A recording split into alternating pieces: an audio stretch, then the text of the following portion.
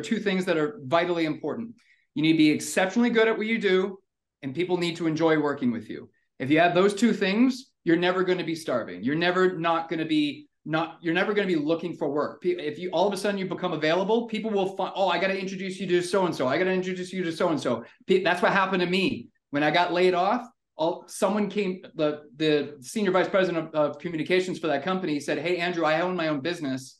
I'm going to create a role for you because I didn't want to lay you off. I had to, my hands were forced, but I own my own company and I want to hire you for over there. You'll be a freelancer for us over there. I was like, great, because she knew I was exceptionally good at what I did and I was good to work with. I'm a professional and I'm an enjoyable person to work with. Those two things are vitally important.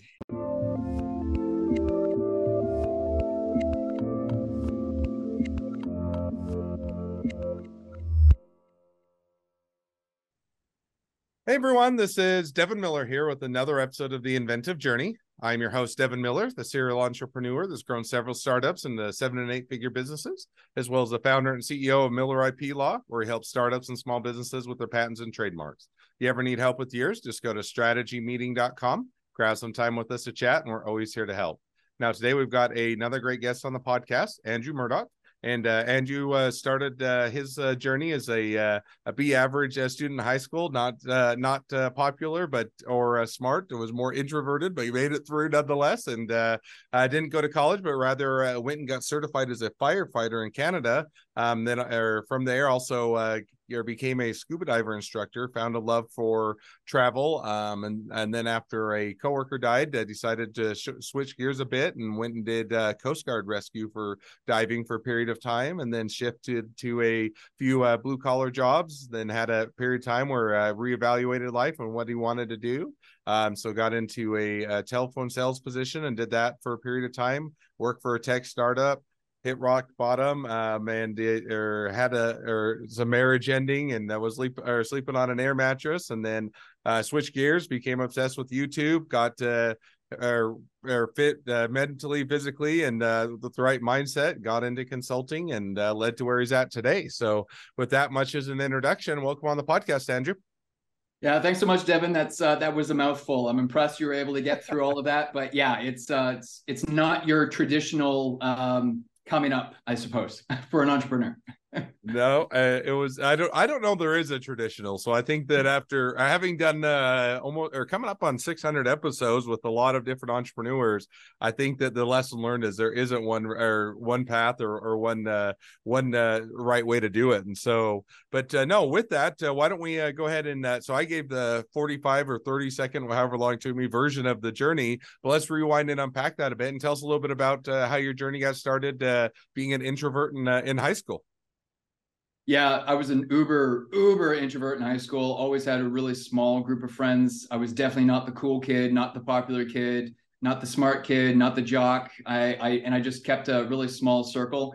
When I graduated high school, I still think back to this time and wonder what the hell was I thinking. But my mom convinced me to upgrade for a year. How many people do you know graduate high school and then go back? So essentially what happened was I didn't really have a lot of direction in my life at the time. I didn't really know what I wanted to do with my life, like so many 17-year-olds.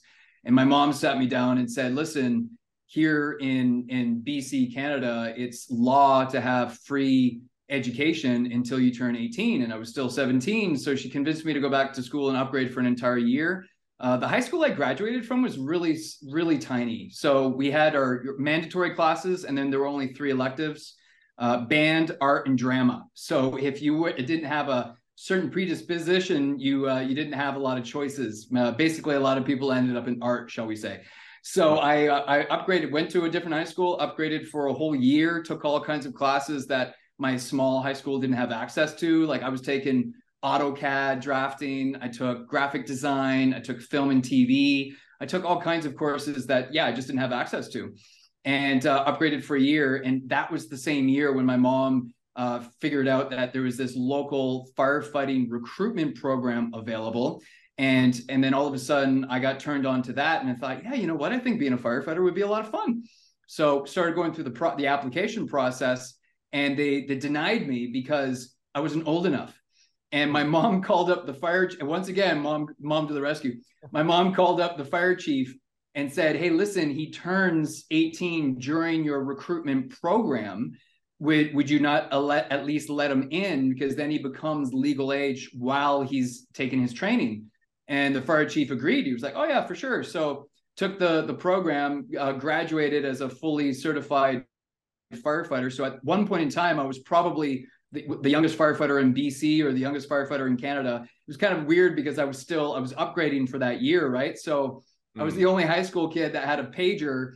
Yeah, back in those days, it was pagers, and for a paid-on-call firefighter. And the teachers just kind of got a laugh out of me because every once in a while I'd be sitting in class and then the tones would go off and I'd rush out of class and go jump in my car and go race to the fire hall to respond to some kind of emergency. And because I had already graduated high school, there was no, there wasn't exactly a lot of stress about missing too much school. And I managed to get good grades that year anyways. So that was an experience and a half. And then after that year was done, I still didn't really know what I wanted to do with my life. And there was not a lot of fire departments hiring 18, 19-year-old kids. I got a lot of feedback saying that we're looking for people with more life experience. So I don't know if things have changed now, but at least that's what I was told back then. And I said, okay, more life experience. What am I going to do? So I had actually become a scuba diver at age 14 because I grew up watching James Bond movies and I just thought scuba diving was cool. So I ended up going back to the very same dive college and got certified as an instructor. So by the time I was 21, I was a fully fledged firefighter / scuba instructor. And I learned that there's actually a lot of crossover between those two career paths. In both situations, you're wearing exposure protection. You always follow a buddy system. You never go anywhere by yourself. There's a heightened knowledge of ropes and knots. I mean, you're breathing compressed air. There's just tons and tons of similarities between those two lifestyles. And because I was now a fully fledged scuba instructor, I started traveling the world working as a diver and then eventually landed up on cruise ships. I worked on cruise ships, Royal Caribbean for 3 years, eventually turned 25, thought, man, maybe I should take another career path that's perhaps a little bit more serious.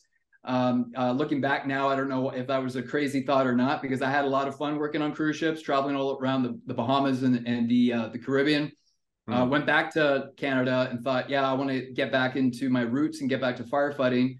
So I had to go to college to get my 1001, my NFPA 1001, and found a job as an industrial firefighter up north in the oil patch for a huge health and safety company called HSE, stood for Health, Safety, and Environment. So I got paid to keep people safe in minus 40-degree weather. It was awful, where you had to go through specialized training because otherwise water would freeze.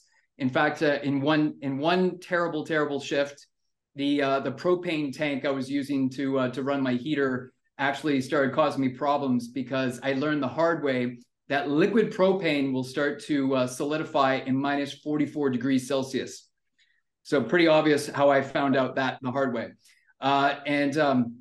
I only did that for about 9 months and then ended up getting my butt back to Vancouver because those temperatures were just a little too crazy for me, and wanted to join a municipal fire department. But getting a job as a firefighter in Canada is a very sought after position. So I knew I needed to do something in the meantime, and ended up working for CN Rail. I worked as a train conductor, moving freight trains for 4 years. I did that for a long time, moving sulfur, potash, grain, oil, automobiles, like you name it, we moved it. And Canada is a very resource heavy, resource rich country. And all of those resources need to be shipped to the coast to be shipped all around the world, right?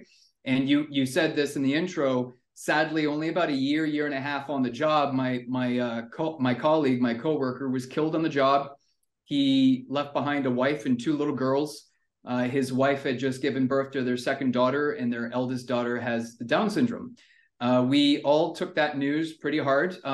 I went through training with him. We weren't super close because we were stationed at different terminals, and we all kind of just congregated around the people that we knew we were going to be working with. But I remember having a couple of beers with the guy. And so when the news spread what had happened, it all hit us pretty hard for obvious reasons. I looked at the industry differently. I looked at the job differently. And we all took that news in our own ways. But I certainly certainly look at that industry differently even now. And there are, unfortunately, there were times where our management, or they're called train masters in that industry. There were times where I was told to break rules, and they never specifically say go break this rule. They'll ask you to do something, and then I'm like, I'm on my heels going, but I can't do it that way because of rule blah blah blah, rule 115, rule whatever. And so there were 3 different occasions where I actually had to report supervisors, one supervisor on 2 different situations, and then a second supervisor once. And on all 3 occasions, when I reported them to the safety hotline, I came out on top. However, when you report your managers to the safety hotline, you end up getting a target on your ass because you got them in trouble, right? And unfortunately, that just created a really toxic environment. And like I said, I just looked at in the entire industry differently because my colleague was killed on the job. And I was like, no. I just knew at that time that I wasn't going to work here for the rest of my life. And these supervisors need to be held to a higher standard. So I was happy to put myself on the line like that. Whereas some of my other fellow train conductors, they wouldn't report the supervisors to the safety hotline for fear of retaliation. It became a really toxic environment. So funny enough, I ended up leaving that job because I just couldn't take the BS anymore. And I was trying to find a safer environment to work. And funny enough, that's when the Coast Guard, the Canadian Coast Guard, was looking to hire rescue divers. It was their first time looking to hire divers in 5 years. And a lot of people were like, Andrew, I thought you were looking for a safer job. And actually, being a rescue diver for the Coast Guard is way safer than being a railway train conductor, because when you're a train conductor, oftentimes you're working somewhere by yourself. Meaning, and this is going to sound awful, I know, meaning if something were to happen to you, no one's going to know what happened until they find the body. Okay. Like that's literally how it works, right? Or they're going to wonder why you're not answering your radio.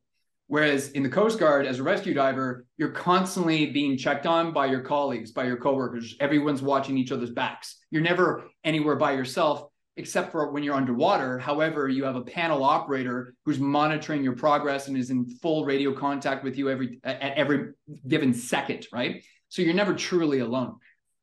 So I did that for, I think, I did that for 2 years. Ended up leaving that industry simply because they adopted a brand new payroll software called Phoenix, and it broke. The whole system broke. 33% of my income evaporated overnight.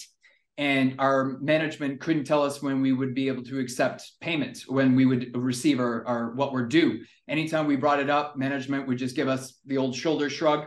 It shows up when it shows up.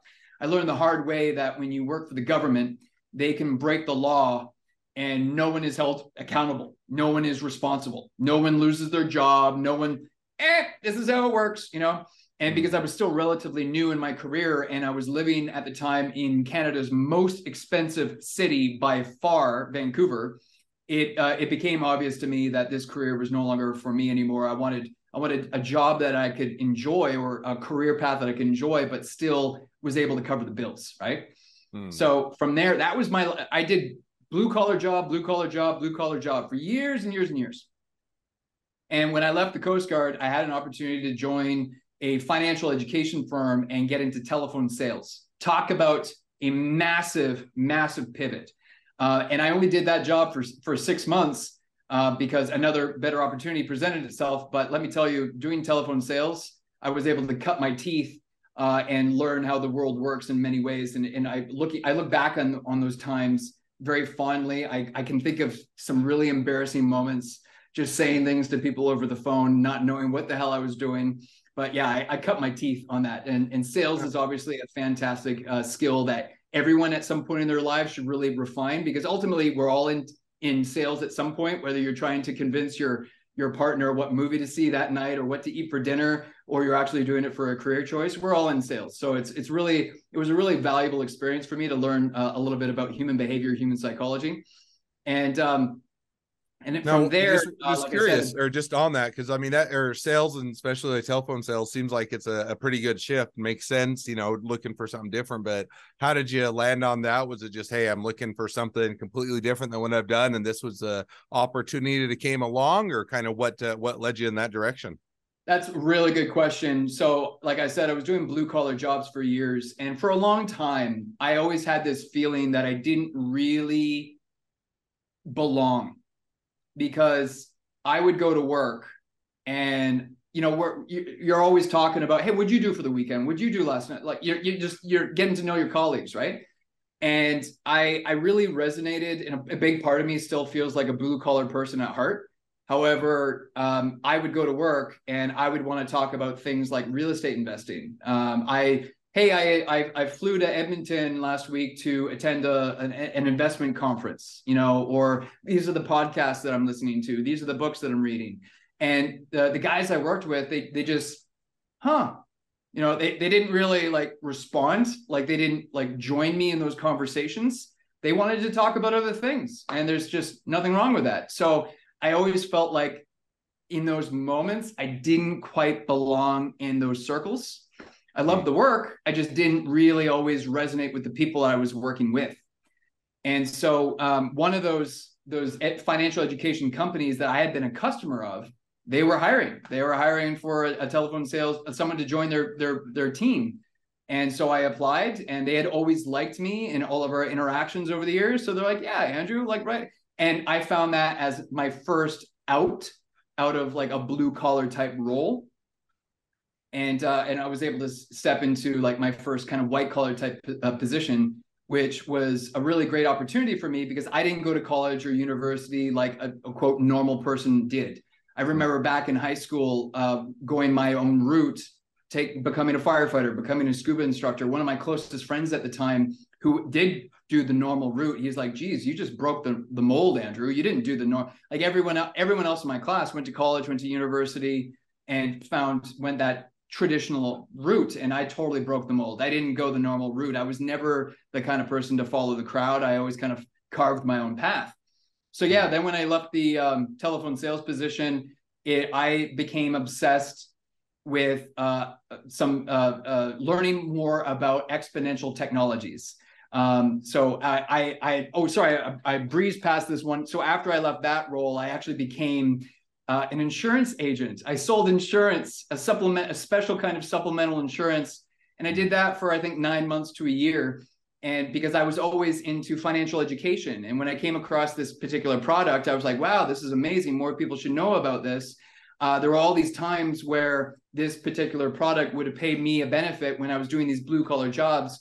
And while I was working with those blue collar jobs, if I received an injury, sure, there's workers' comp, but there was always limitations. And anyways, long story short, I saw this product that really more people needed to know more about. So I became for the first time, a financial professional. And when I was having a conversation with another financial professional over the phone, I'll never forget this chat. I'm talking to, and he's very successful, way more successful than me. I've always had the mindset of always surround myself with people more successful than me, right? Never be the smartest person in the room, right?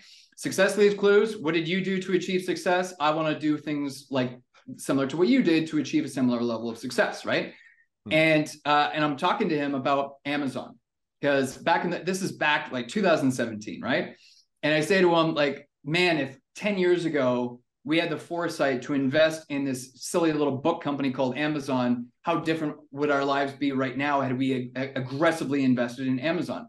So we started having a conversation about exponential technologies. What should we be investing in right now that 10 years from now will be completely changing the game?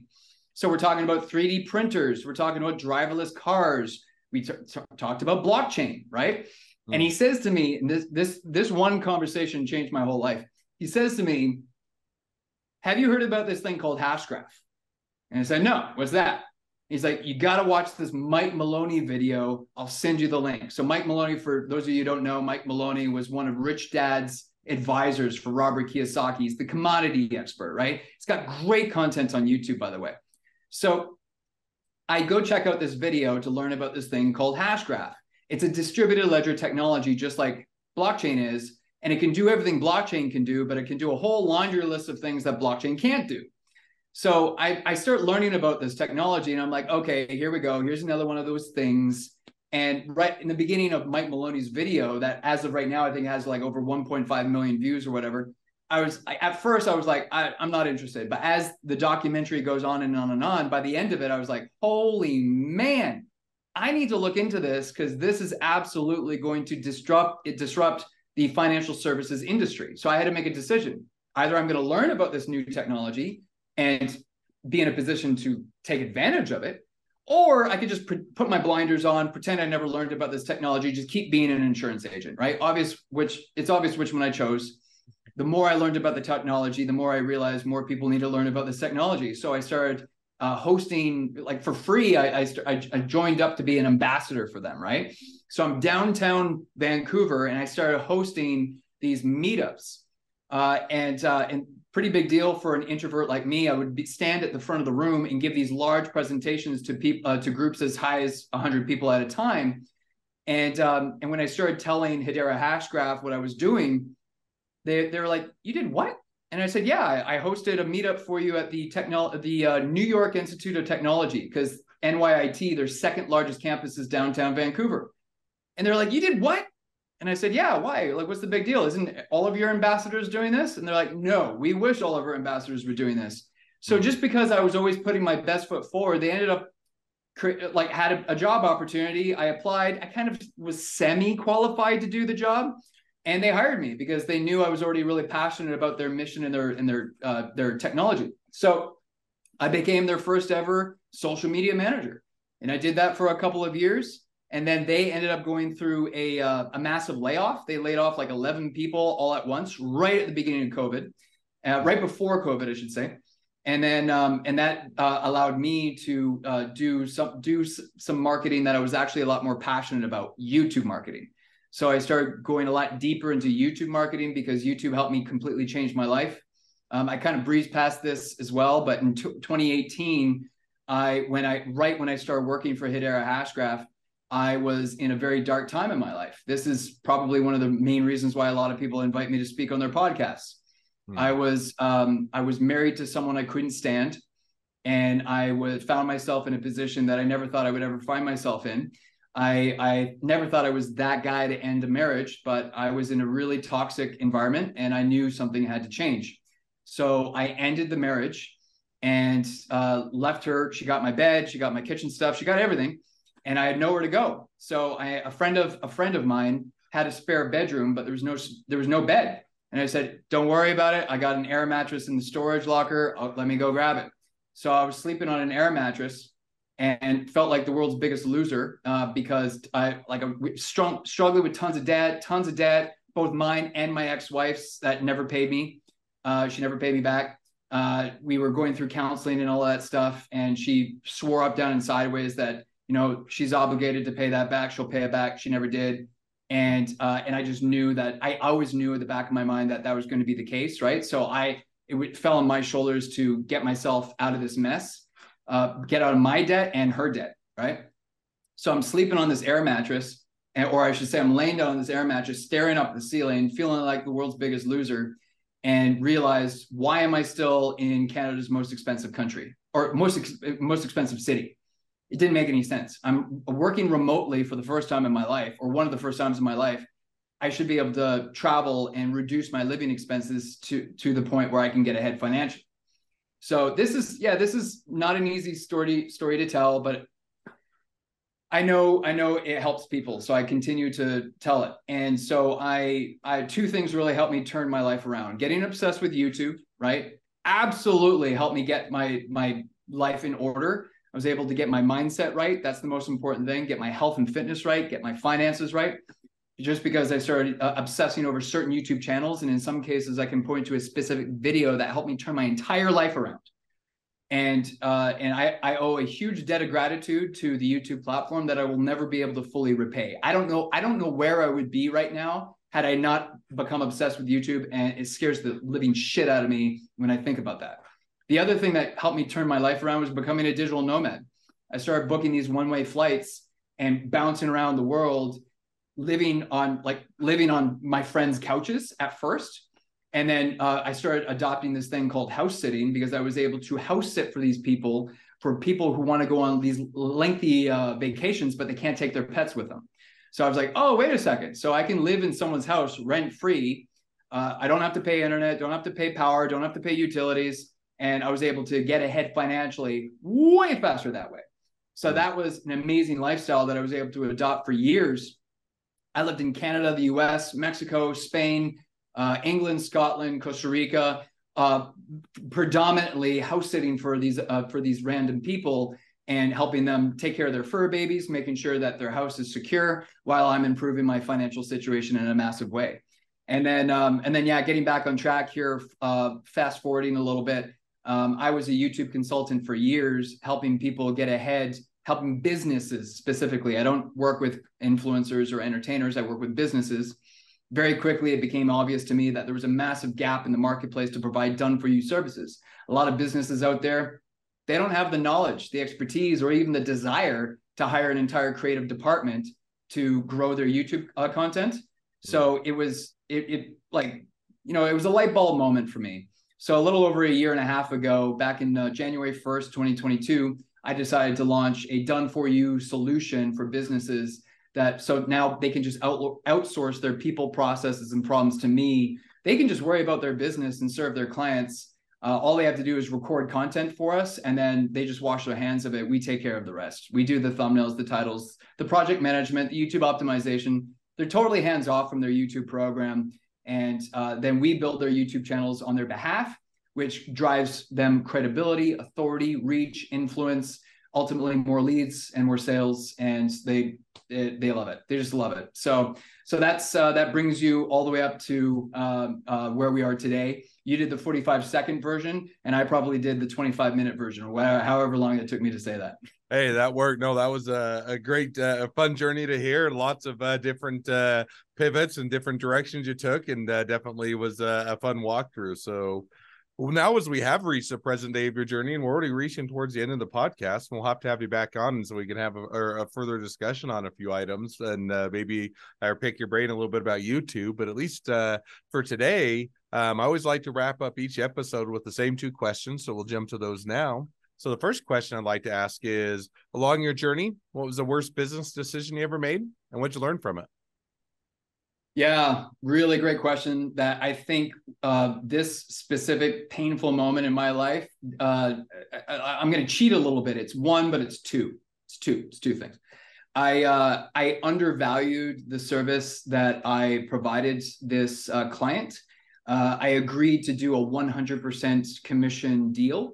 And I only agreed to that after I had access to his channel and realized that it was a bit of a mess and that he had done all kinds of damage to his channel over years. And I knew it wasn't going to be an easy fix.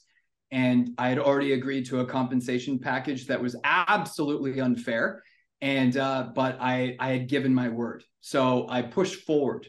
And whenever you agree to undervalue your time, you will immediately resent the person that you are working for. So don't ever do that. That was a big problem. But then, having said all of this, is the most embarrassing part I can share. He ended up not paying me even what he owed me. It was a really, really less than honest person to do business with. And to this day, I've never seen a single penny from him. So that's why I'm kind of cheating here, and I'm giving you two things. So number one, never undervalue never undervalue yourself with regards to the service, the value you bring your client, your customers. But number two, make sure you're doing business with the right people. If your gut, and my gut was telling me for a long time, I don't know about this guy. I don't know about this guy. Should have listened to my gut. Make sure you're doing business with the right sort, the right people. Birds of a feather flock together. Make sure you're onboarding the right clients that will respect you, and you'll respect them, and there will be no resentment, and everyone will be treated with respect. If your gut is telling you, I don't know about this person, probably listen to your gut. Now, having said all of that, I had to go through that.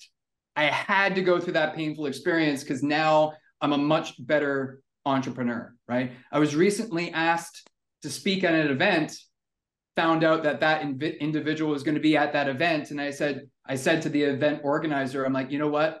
Sorry, I can't agree to speaking at your event. I don't like associating myself with people like him.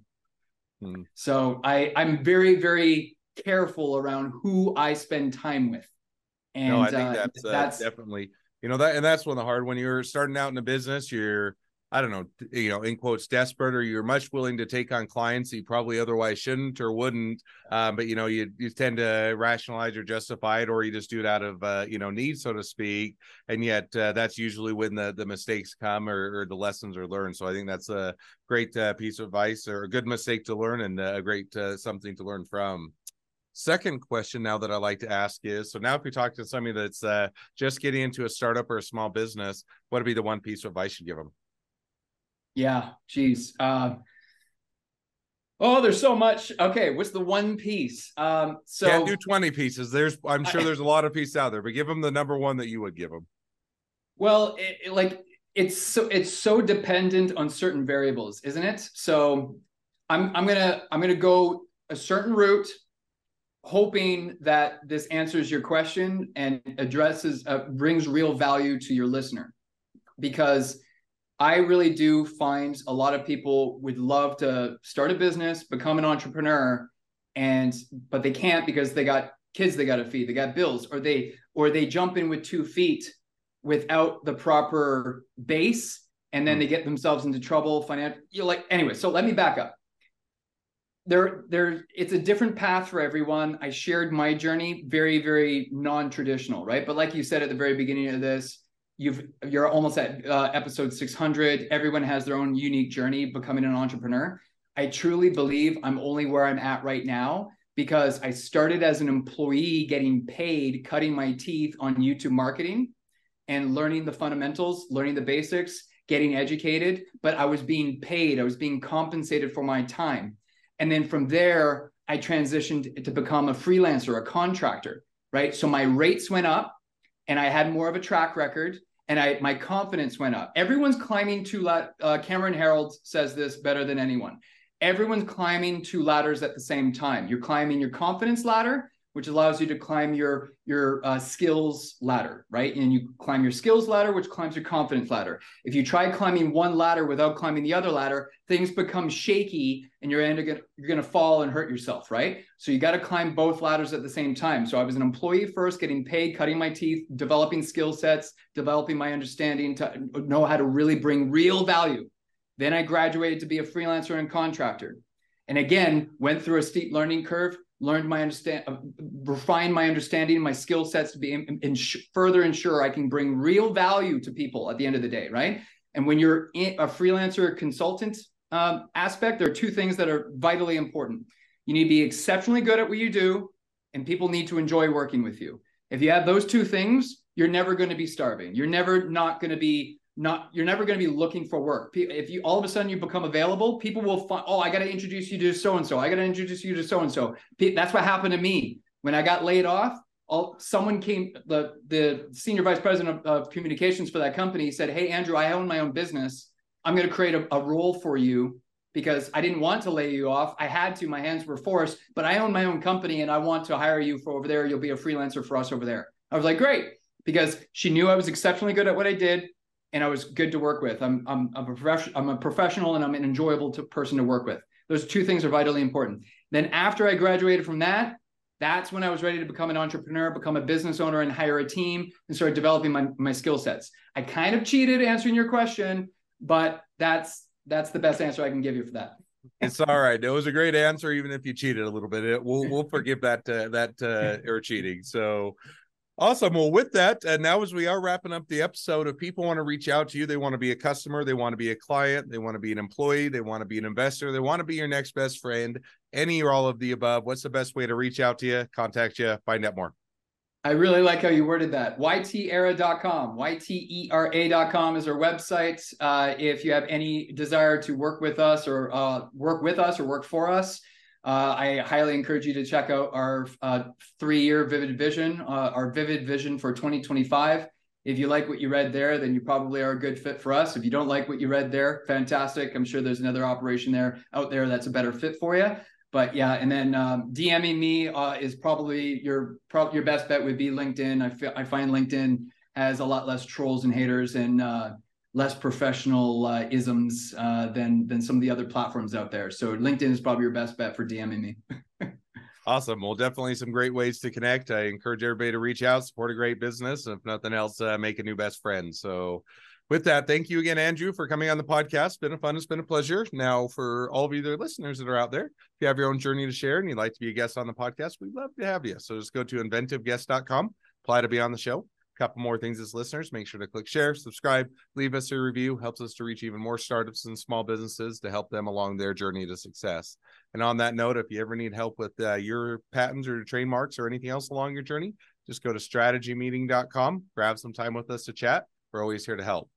Well, thank you again, Andrew, for coming on the podcast, and wish the next leg of your journey even better than the last.